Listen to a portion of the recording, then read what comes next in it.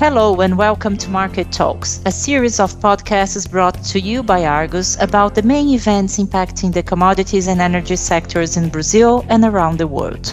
My name is Camila Dias, I'm Argus Brazil Country Manager, and in today's episode I will talk to Gabrielle Moreira, reporter of Brazil Motor Fuels publication about the flow of Russian diesel in the Brazilian market. Welcome, Gabrielle. Thank you, Camila. Very glad to be here.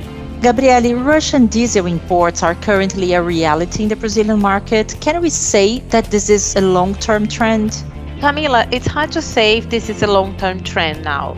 But considering the current macroeconomic and geopolitical situation, this flow should not change so quickly, not only because of lower prices from Russia, but because we are seeing Brazil's largest importers trying to find ways to buy from Russia, something that wasn't happening earlier this year. But Brazil's largest importers are already buying diesel from Russia? We haven't had any cargoes from Russia reported to Argus yet. Among traders, the perception was that acquisitions by large companies would be a matter of time. Earlier in May, the arrival of the vessel named Bruno in the southern port of Paranaguá marked a new phase of the competition for the nationalized diesel market, once this cargo origin was Russia. To remind our audience, nationalized diesel is the custom-clear product stored in the Brazilian territory. Vibra, Raízen, and Ipiranga are Brazil's largest importers and fuel retailers. We recently contacted their press offices to talk about Russian imports, and Ipiranga said the company acts in accordance with the current legislations and does not comment on supply strategies. Raízen declined to comment on the matter, and Vibra did not respond to questions. So we don't know who brought Russian diesel to Brazil among the biggest retailers, right? We have an idea, but we didn't have any confirmation. Okay. Gabrielle, the volume of Russian diesel imports surpassed the US in April, correct? Correct. Brazil imported almost 1 million cubic meters in April, and 56% of the total volume came from Russia. This is data from the country's trade ministry. We don't have the data for May yet, but we are going to update this information. And in April, the US, which historically has been Brazil's main supplier, accounted for 21%. And it doesn't seem that May will be much different. Data collected until the end of May shows that 56% of around 1 million cubic meters discharged in Brazil this month came from Russia. This is estimates from oil analytics firm Vortexa. Gabrielle, is Brazil demanding all these volumes coming from Russia? Small and medium-sized retailers show greater interest in Russian diesel, and these companies usually operate regionally rather than nationwide. We also heard that part of the Russian diesel that comes to Brazil is redirected to neighboring countries such as Paraguay and Bolivia.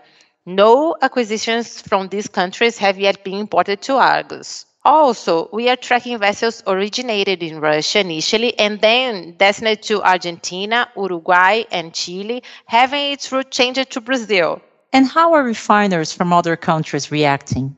Well, USGC refiners have shown interest in the Brazilian market competition, but beating Russian diesel prices doesn't seem an easy task. Our sources say that offers from Russia are hovering around 20 cents per gallon below NYMEX futures. This is on a DAP Brazil basis, while discounts from the Gulf have not reached 10 cents per gallon this month. Those who can buy from Russia, and those who cannot are studying ways to import from Russia. It is important to remember that Brazil has no restrictions from Russia. Compliance rules forbids companies to do business with Russia because of sanctions applied by G7 member countries and the European Union.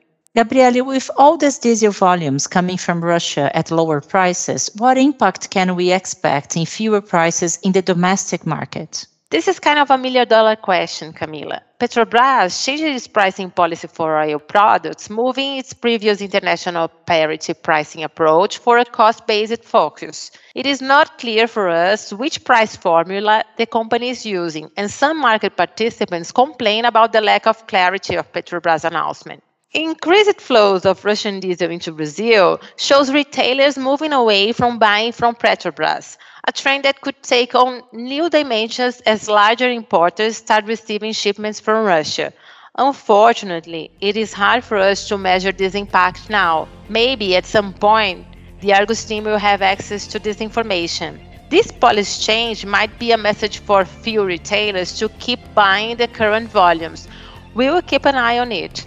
Okay, thank you for joining us again, Gabrielle. This and other episodes of our podcast are available on the Argus website at www.argusmedia.com. Visit the page to follow the events that affect the global commodity markets and understand the developments in Brazil and Latin America. We'll be back soon with another edition of Market Talks. See you soon.